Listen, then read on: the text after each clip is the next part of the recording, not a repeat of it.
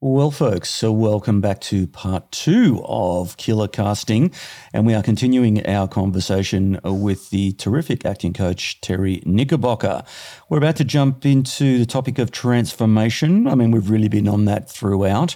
And just going to tick off some really incredible performances, the sorts of things like, as you'd expect, Midnight Cowboy, Taxi Driver, Raging Bull, but some that you might not think of as well. And we'll get into some of the performances that have been quite stunning over the time. People like Michelle Williams and Benedict Cumberbatch in Power of the Dog recently. And we round off by just having a look at some of Terry's incredible alumni, the likes of the great Yul Vasquez, Chris Messina, Abby Cornish, a little guy called John Leguizamo, and oh, by the way, the previous night to the recording, he was on the phone doing a remote recording session, or coaching session, I should say, with a bloke, Daniel Craig. I think he's going to be a big star, that kid. Anyway, here we go, part two of Terry Knickerbocker. I'm envious of your generation. You guys don't care as much about the rules. They're just reaching for something to make it all seem meaningful. Give me symphonies, give me more than the life I see. Every time I feel good, I think it'll last forever. But it doesn't.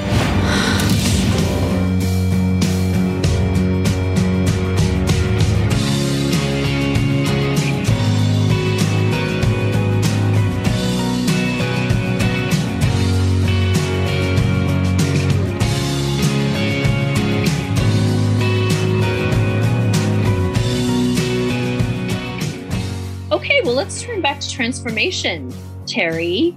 Yes. I would love to, when I was an actor, I trained in London. That process was very outward to inward. It's very a lot of exterior process to it. And, our American tradition is exactly the opposite, oversimplifying. It's more inward to outward. Whatever your you're process, right. Whatever your process, it works when it works.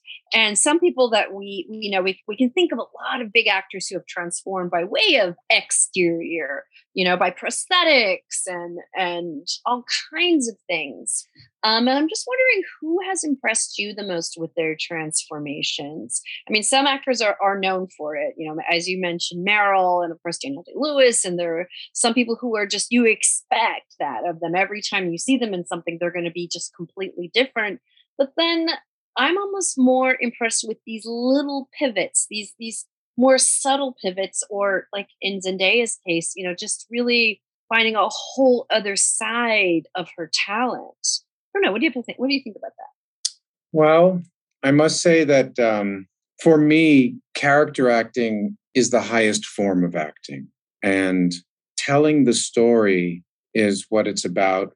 And it's fun to transform, right? So, I mean, I may make some references that people don't think about, but I urge you to think about. Dustin Hoffman in Midnight Cowboy. Now, to me, that is an iconic part. He plays this down and out person named Ratso Rizzo, him and Jon Voight. I mean, it's a gorgeous movie, which was rated X at the time, and not because there was any sex in it, but because there was some references to gay love. So it was kind of an early precursor to Brokeback Mountain, I suppose, on a certain level. But I love how far he went with that.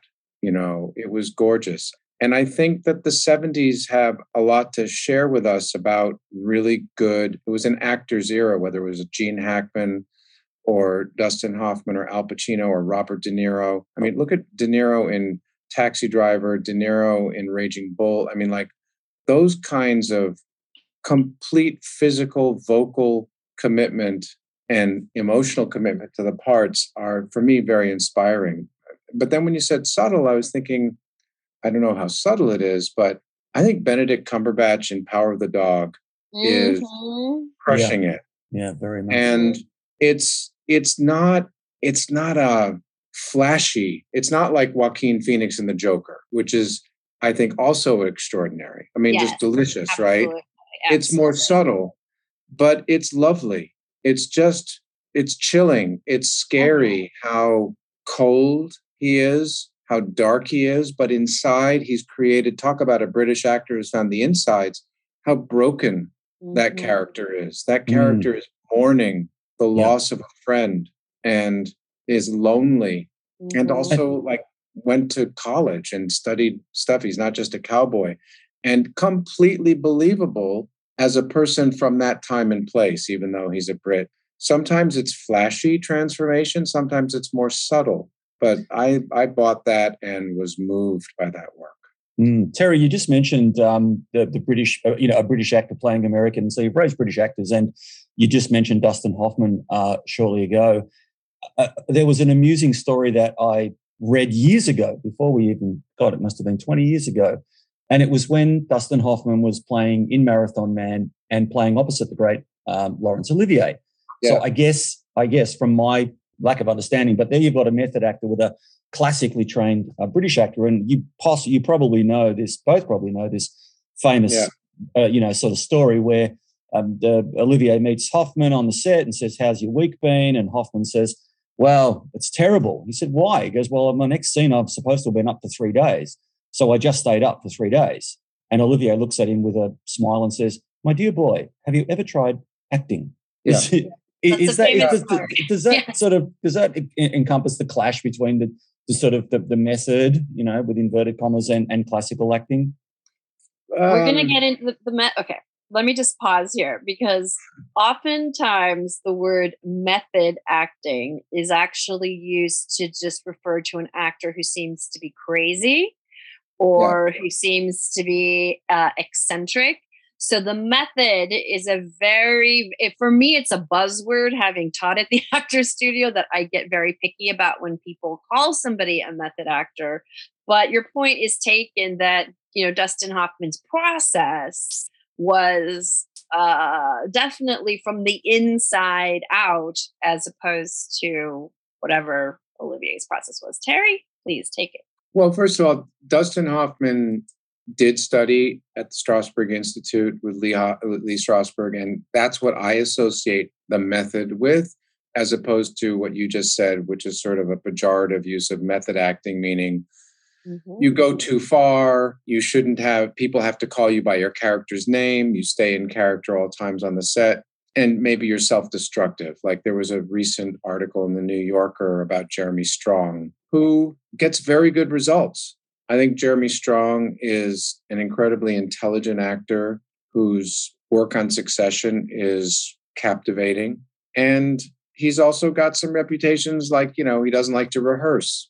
There have been some people who say, I don't know, I hope he's taking care of himself. But in that article, it talks also about what a devoted father he is. And Michelle Williams, who I work with, he stayed at her house for a long time, and she loves him. So I don't have an issue. I think, that story, first of all, Olivier, I've never been moved by Olivier's work.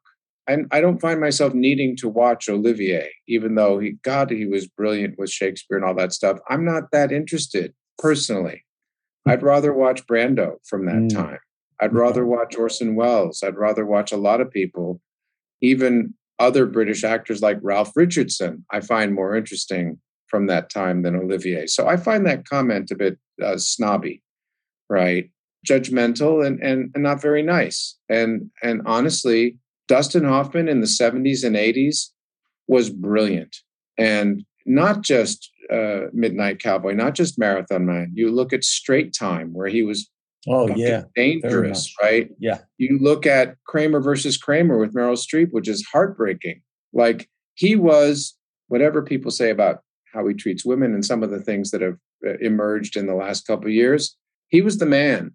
And if that meant he stayed up all night and that worked for him, at the end of the day, it's what's on camera. Now, if you're a jerk on set, that's something you got to think about. Nobody cares what kind of acting training you have. I teach this Meisner work. Meisner and Strasberg didn't get along. They were both members of the group theater. Strasberg work was from an early version of Stanislavski's work. And then Stanislavski moved on to some things where he wasn't so interested in using like personal memories, which is what one of the aspects of the method. And he started to focus more on the imagination. And Stella Adler famously went over to Paris and met up with Stanislavski and said, "We're doing your work." He said, "Oh, I've moved on. I'm doing this other stuff." And then she came back to New York and said, "Oh, he's interested in the imagination now." And Strasberg said, "Well, whatever." And Sanford Meisner said, "Well, that seems cool." Right. So, but nobody cares. Nobody says, "Hey, Dean, do you want to go see some Meisner acting tonight?" No, I'd much prefer the method. Exactly. Nobody cares. That's right? exactly what I Yeah. think too. Yeah. It's like calling an athlete, he's an athletic athlete. It's like, no, it's you go to see them play ball. You go to see anyway. But famously, Dustin Hoffman was kind of a good sport about his reputation, because in Tootsie, that scene with him and Sidney Pollack about him being a tomato, I mean, I think that was cribbed directly from his experience of not, Totally taking things too far. But yeah, I completely agree with you. And actually, Tara, I'm going to have Isaac Butler on the show soon, who has just written, kind of a yeah. He wrote the book. Yeah. Method. He wrote a book on method acting. Yeah. I just ordered it. Yeah. Right. That's cool. And that's like a And whole, thing. Look, and at the end of the day, I taught at NYU for 20 or 30 years, 30 in the undergrad drama department. And that department is huge. It's the size of a small college. And when you go there, they place you in a studio. It's not like going to Carnegie Mellon or Juilliard where there's one approach. So you could go to Stella Adler, you could go to Lee Strasberg, you could go to the experimental theater wing, which is a more postmodern thing. You could go to the Meisner studio. You could go to Atlantic, which is sort of a version of Meisner, but sort of taken by David Mamet and W.H. Macy in a different direction. Mm-hmm. And you're going to get exposed to a lot of different ways of working. And really, it's like what works for you. Right. So I went to NYU. I was at a studio called Circle in the Square, which still exists, but it was connected to NYU at the time. And my teacher was connected to Lee Strasberg. So like she took us to talk about actor studio sessions that Lee was moderating, and I studied at the Strasberg Institute one summer. And famously saw Elliot Gould and Dustin Hoffman like backstage watching their kids act, because there was a teen program and they were like so proud. That work didn't work for me, right? But that doesn't mean it's bad work. It just wasn't my thing. And so really you have to find the approach, because all the approaches go to the same place, hopefully, which is good work. Right. And some people need to, I worry about people who like gain 50 pounds and lose 50 pounds. Yeah, me too. But then you see like Mark Ruffalo in that series on HBO where he played the two brothers, and they like shot one brother and then he gained 50 pounds and they shot the other brother. He's brilliant in that. Yeah, or Christian Bale in The Fighter. Yeah. I mean, there's just a lot. Yeah. It's tricky, Self-care is important, and transformation is important. A couple of transformations that I did want to shout out. I don't know if you're watching The Gilded Age, Terry. I'm not. I got to catch up. You've got to catch up on that, because The Gilded Age, as it sounds, is just a glorious kind of Downton Abbey for the Yanks, And it's got, the wonderful Christine Baranski, who is not really transformed in this role. I mean, she is the grande dame, as she always is. But Cynthia Nixon is playing her sister. And Cynthia, who I watched on stage through her entire growing up, but most people only know her as kind of that icy Miranda, sharp-edged Miranda from Sex and the City. But Cynthia is doing this fantastic turn as this soft and vulnerable little shy sister of Christine Baranski. And I love it. I mean, she's just pivoted in the most wonderful way. And Leonardo DiCaprio in Don't Look Up. I mean, I think this is probably my favorite performance of his. And again, he's just pivoted into this kind of befuddled but completely believable, bookish, absent-minded professor. And I'm just loving it. Right. But he has a great journey in that film, because he gets turned on by fame and screws up his who I love who's in that movie is Melanie Linsky. I think she's Oh, she's my she's queen. she's a Oh, hardcore genius, and to yes. watch a DiCaprio go from like, geez, I don't know what's going on, guys, to it's kind of cool to be the king and be the one who's on the talk show and with Tyler Yeah. Perry and Kate Blanchett. I mean, that's just brilliant stuff. I love him Yeah. in that. I don't know if it's my favorite thing he's done, but it's damn good. And of course, you just mentioned Kate Blanchett, not also a chameleon. She seems to be different in everything she does. Yep. Any other favorite? Actually, I was just thinking about my favorite actors who play addicts, since we started off with Euphoria and Zendaya playing an addict. And I was thinking, of course, of Nicolas Cage in Leaving Las Vegas, Ewan McGregor in Train Spotting. Any other great transformations that are? Well, I think Nick Cage, if he keeps it, I don't know if you've seen Pig, but I think he's amazing in that. I've And heard really good things about it. I haven't seen it. You know, because Yeah, Nick Cage I'm can really be like, dying to see that.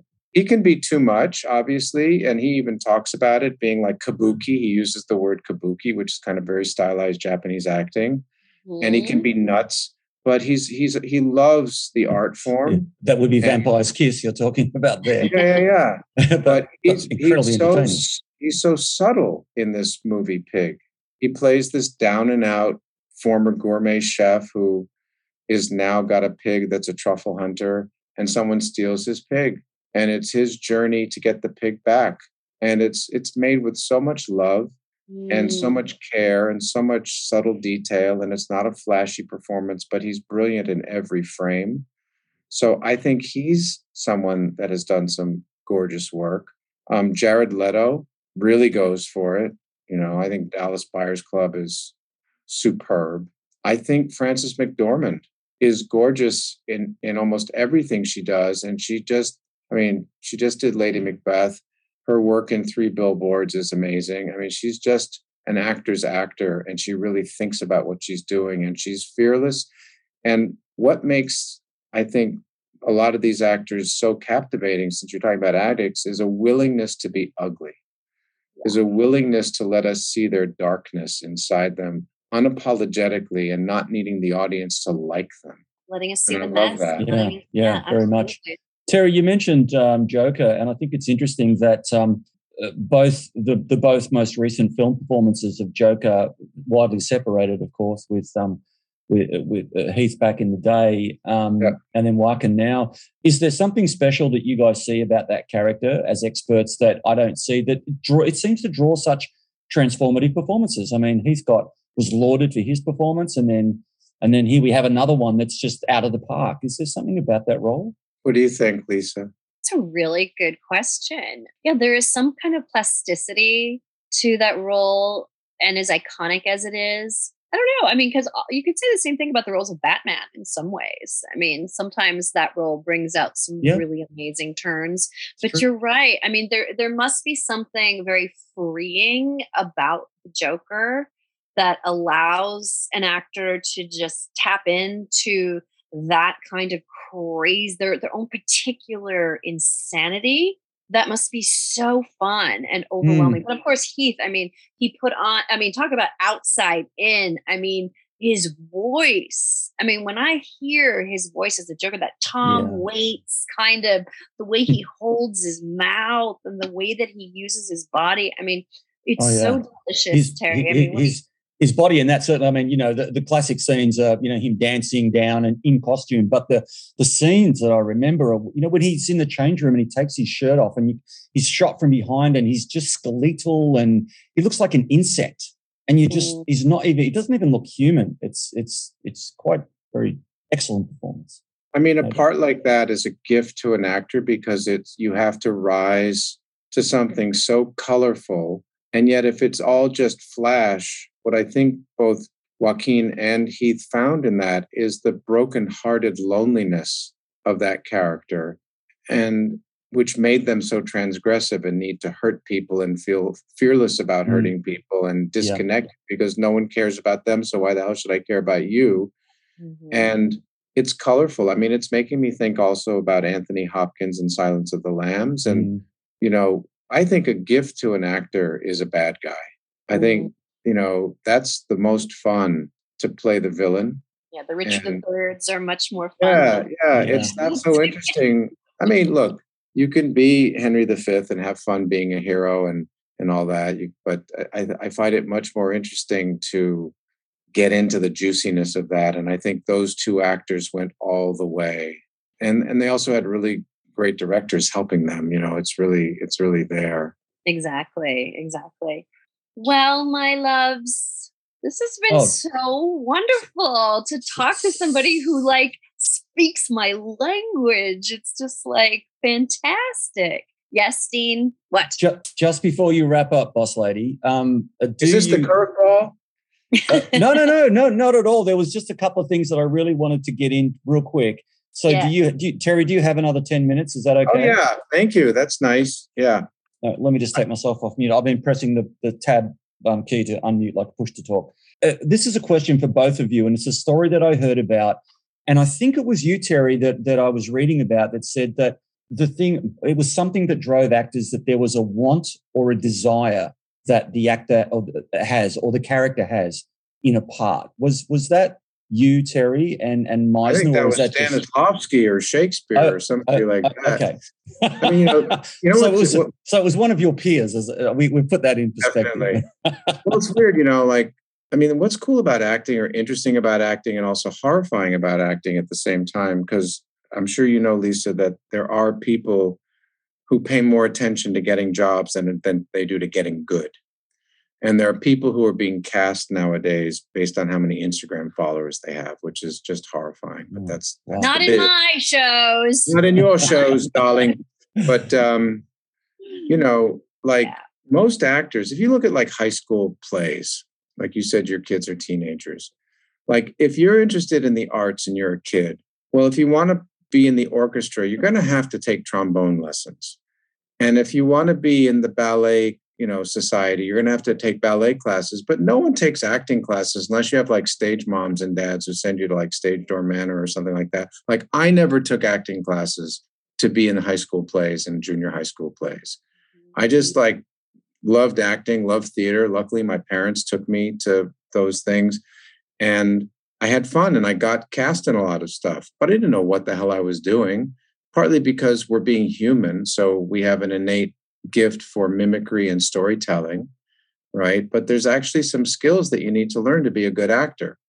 And then you start to get this language. So I remember, I finally said, shit, I better learn how to do this, because I think maybe I'm not always so good or don't know what I'm doing. I'm lost sometimes and I just fake it and say lines because the playwright told me to. And so I auditioned to get into NYU and I got in luckily, and I'm in my freshman acting class. And this actor who was a teacher named Tom Brennan, who had been around forever, was saying well, guys, you need an objective. That's what you need. And every actor is there what's my objective in the scene? To seduce her or to charm her or to get the job or whatever. And I thought, oh, so that's what I'm supposed to do. But the mistake that so many, I've got a book here called A Book of Actions, which is like a Bible for actors. And I hate this book because so much of the stuff in it is actually not doable. And so we confuse objectives with actions. This is getting really nitty gritty and grainy, but you cannot play, for instance, if the objective is to convince, let's say, that's something I want. I'm an attorney and I want to convince the jury to free my client who's up for murder. Well, that's every trial lawyer wants to convince, but you cannot act to convince. So you can give very detailed evidence. You can poke holes in the other witnesses in cross-examination. You can paint a very favorable picture of your client as a good citizen and someone who pays their taxes and who loves animals and all kinds of stuff like that. You can play on the jury's heartstrings by asking them to put themselves in the shoe of the client right?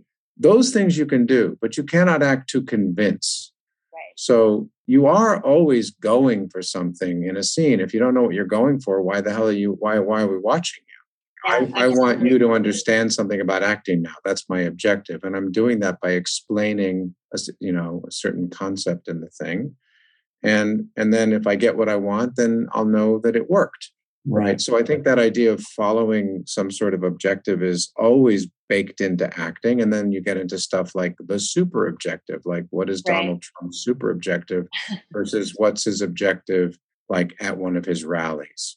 Well, and what I've gotten to at this point in my process, Terry, because I completely agree with you, and oftentimes I'll say to the actor, why did you just open your mouth to start talking, especially at beginnings of scenes? Yes. I'm sorry, Eleanor. Sorry, my dog is Girl, going look at you. Is that a yellow lab? She's a Great Pyrenees, actually, because so many actors starts of scenes are very, very important, especially in TV shows, and they don't know what just happened, why they're starting the scene. But Terry but it used to be, what does my character want in the scene? But now what I ask actors to think about, why did the writer write this scene? Because in TV, if you understand that, you're going to really serve the script so much better if you understand what the writer wants to do to the audience in this scene. And it's just something new that I've kind of started teaching actors, and it takes the focus off of them, off of their experience in a way. But anyway, I could talk all day. Yeah, that's really great. There are two things I want to say. One thing I learned, Sam and I have a friend named Michael Godert, who is an amazing actor who doesn't work nearly enough. And I don't know why, because he's brilliant, but he's really good. And he and another former student of mine, Ivan Martin, wrote a film and cast all their buddies. So Natasha Lyonne, Sam Rockwell, and they gave me a part, right? You blink and you'll miss me. But but what I learned watching Mike, and it was directed by Adam Rapp, who's mostly a playwright, right? But he directed this film. And so it's a beautiful little, and Marissa Tomei's in it. It's a great cast, a loving indie film. But what was cool on that set was actors always thought, and I always thought, that when the director says action, you start working, like you start talking. But what you're making me think about, Lisa, is what I saw Mike do is Adam Rapp would say, speed, camera, sound, action. And Mike would wait 30 seconds before he started the scene because it's videotape. So we're not wasting film. Right. And he's just finding his place, and they'll just cut that out. And it was oh man, he's going when he's ready. Right. Just because the director's ready doesn't mean you have to be like a trained monkey and jump. So that's cool. And then what you just said about the writer is making me think about, as you know, Lisa, there's a point in an actor's career, if they're lucky, where they start to get offers, where they don't just get I don't know how much auditioning Zendaya is doing or will do, but probably at this point, someone like Jennifer Aniston, Billy Crudup, Sam Rockwell, whoever, are getting offers, and mostly they're saying no, And so let's say you take a project. So I can't tell you how many film and television projects I work on now with big people where a lot of our work is rewriting.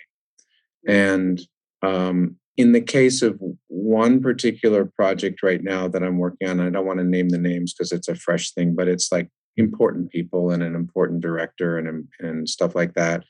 I read the script and I just said, this actor's saying well, do you think I should do it?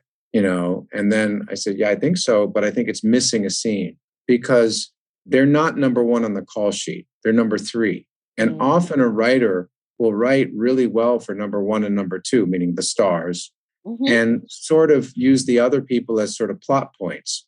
The journey's not complete for this person's character. And so I said, I think you need a scene with this other person where we see what happened.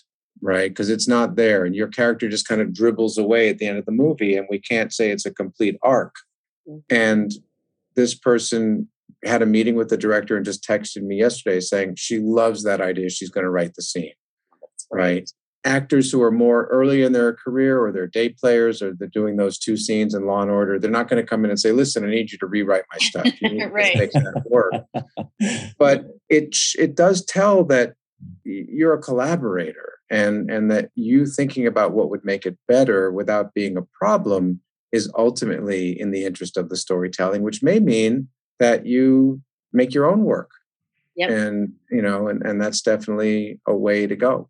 Terry, you mentioned earlier that you felt that character acting was, I don't know if you said the highest form of acting, but Yes. You thought it was, yeah, okay.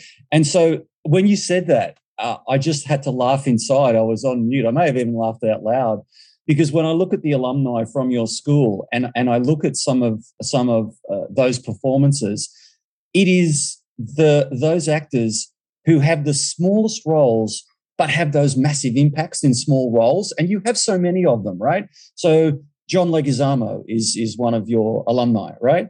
And we all know he's a huge star now. But I remember him from Carlito's Way. He played Benny Blanco. He was on screen for I don't know how long, but every time, every frame he was on the screen, you just were riveted by him, right? And he had a bigger role in Romeo and Juliet. But it's like Stanislavski said, there's no small, there are no such thing as small roles, only small actors. These guys, correct, yeah. They just, he was the chop shop owner in John Wick. I mean, that's not high cinema, but he's a tiny role. And it's part of what you remember about the movie. And you can say the same thing for guys like Chris Messina in Newsroom. I love Chris. Oh, he's just amazing. He's a wonderful stage actor too. Which he is a wonderful, that's where I saw him first. Yeah, right. Me too. Yeah. And of course, Sam is a huge star now. But you mentioned Moon, and when I saw Moon, I just was stunned. I'm like, who is this guy? Where did he come from? And then Seven Psychopaths, again a fantastic film, but a relatively not a starring role. But maybe the one that most of all is Yul Vasquez. He's just incredible. And when I looked at him, I went on your alumni page. I'm like, oh my God, I know this guy so well. What do I know him from? And as I went back down in IMDb, I'm like, Looming Tower, yes. Narcos, yes. Oh my God, he was in Gringo, which of course, Lisa, was directed by Nash Edgerton, who Terry we interviewed at length on here. So he's an Aussie. Yeah, no, well, he did. He directed Mr. Inbetween, the best Australian crime drama of all time. I love Mr. Inbetween. We interviewed all of those guys. Scott Ryan came on, and I'm so pissed off that there's not another season. I know, right? But anyway, we interviewed Damon Harriman. We interviewed all those actors. Anyway, yeah, we did. But I kept going down IMDb, going, that's not it. And it was when I got to Magic City, I'm like, that's what I remember him in. He was just electric in that, which was a fantastic series. I think it was Stars, and they canned it after 2 series. I was heartbroken because it was just so stylish. But anyway, just a couple of examples of the alumni from your school, and they just embody exactly what you said, that they don't need massive starring roles. They're just incredible in what they're doing. So credit to you for that. Well, but they have a value. Edward Albee, who was a great playwright, wrote Who's Afraid of Virginia Woolf and The Goat and Three Tall Women and Zoo Story, was one of the best playwrights of the 20th century, but also a little bit cranky and had casting approval for his projects. And just because you wanted to get the rights for his plays, some playwrights, you want the rights? Sure, pay me. He was there like, wait, who's doing it? What are they doing? And an actor read a scene for him, and he could be very withering in his criticism. He wasn't a charmer, and he said, well, congratulations, you've just successfully read all the words I wrote. What is your contribution? Right? And it really, those actors you're talking about really have a value that is my value, which is, what's your idea? Right? Like you take Phil Hoffman, who we lost way too early. And he was, talk about transformation. He was just a brilliant actor and all in on the art. And he, towards the end of his life, did Death of a Salesman on Broadway. He wanted to do it, play Willie Loman. Now, that is a role that has been played by Dustin Hoffman, been played the original by Lee J. Cobb, right? Like really, really titans of actors have played that. So why the hell? He didn't do it for the money. Broadway isn't paying him anything what he'd make on a movie. He did it because as an artist, he had something he wanted to say about that part. And that's his idea. And I think those people you're talking about are really saying like, well, what's my contribution? Like, I know what the writer did. What am I going to add to it? What's my special sauce for this part? Why the hell would Joaquin Phoenix play the Joker after Heath Ledger basically broke the mold? And the only reason to do that is to say, I'm going to do it. Like Sam Rockwell is getting ready to do American Buffalo. Well, Robert Duvall did that famously. Dustin Hoffman did that. W.H. Macy did that. Right? Yeah. So many people have played that part. And he's doing it on Broadway, which means every night he's just basically saying, come and watch me fall on my face. You know, it's been much safer for him just to do another movie, but he needs to do it because for him, it's Mount Everest. Yeah. I've been recently every working. Every actor has that white whale that they. Yeah. But that's it. You know, I mean, I'm working with Daniel Craig right now on Macbeth. Now, guess what? Denzel Washington just did it with Frances McDormand. He knew that was happening. And I said to him, why are you doing the part? And I don't think he'd mind my sharing this because I think he's a really great artist and really special. Talk about transformation, you know, in that Southern detective that he played. Knives Out. Knives Out. When we just worked on Knives Out 2, which is brilliant, you know, talk about transformation from James Bond. But he said, well, I did it in drama school in London, not very well. So I want to come back to it. And he's doing it with Ruth Negga, who's a brilliant African-American actress, as Lady Macbeth. And it's going to be a very different Macbeth than what we just saw Denzel and Frances do. Both are valid. He's not just saying Shakespeare's words. He's really looking at it and going, well, what kind of Macbeth am I? Obviously, that plays about tragic ambition, but it's also about a relationship and about going too far and magic. You know, he's really into the magic of that because in Elizabethan England, magic was very important. So he's kind of meshing his understanding of history with things that get his juices flowing. And I think you can score in the smallest part if you bring some magic to it. Well, Terry, your magic. I can see why all of these people want to train with such a thoughtful theater maker and art maker. I'm just so thrilled that you found the time. It took us a while, but we got here. We got you here. Well, God bless you. I mean, I love what I do, and it's fun. We have a lot of fun. We're playing. Yeah. You know, so that's fun to tell great stories and to really touch an audience. I mean, audiences are really touched by going where we started with, you know, Zendaya and Euphoria. That's a beautiful, beautiful series about sex, love, brokenheartedness, drug addiction, violence, and it's authentic and real. And that's why it's so compelling. And to be able to do that and do that well and touch an audience and inspire them, and not just, you know, and obviously the trans community is really excited to be represented there. And my community is it's a gift. It's a gift to do what we do and to touch audiences, because I think art's important. I think art's not just frivolous. Mm-hmm. And it's nice to do things that we love and to talk to people who love it as much as you guys do. It's been fun. Well, thank you very much. And Dean, thank you for being here with me, being my wingman as always there with the good research. Thank God somebody's doing it because I'm not. As I said, it's all I got. For now, this is Killer Casting signing off.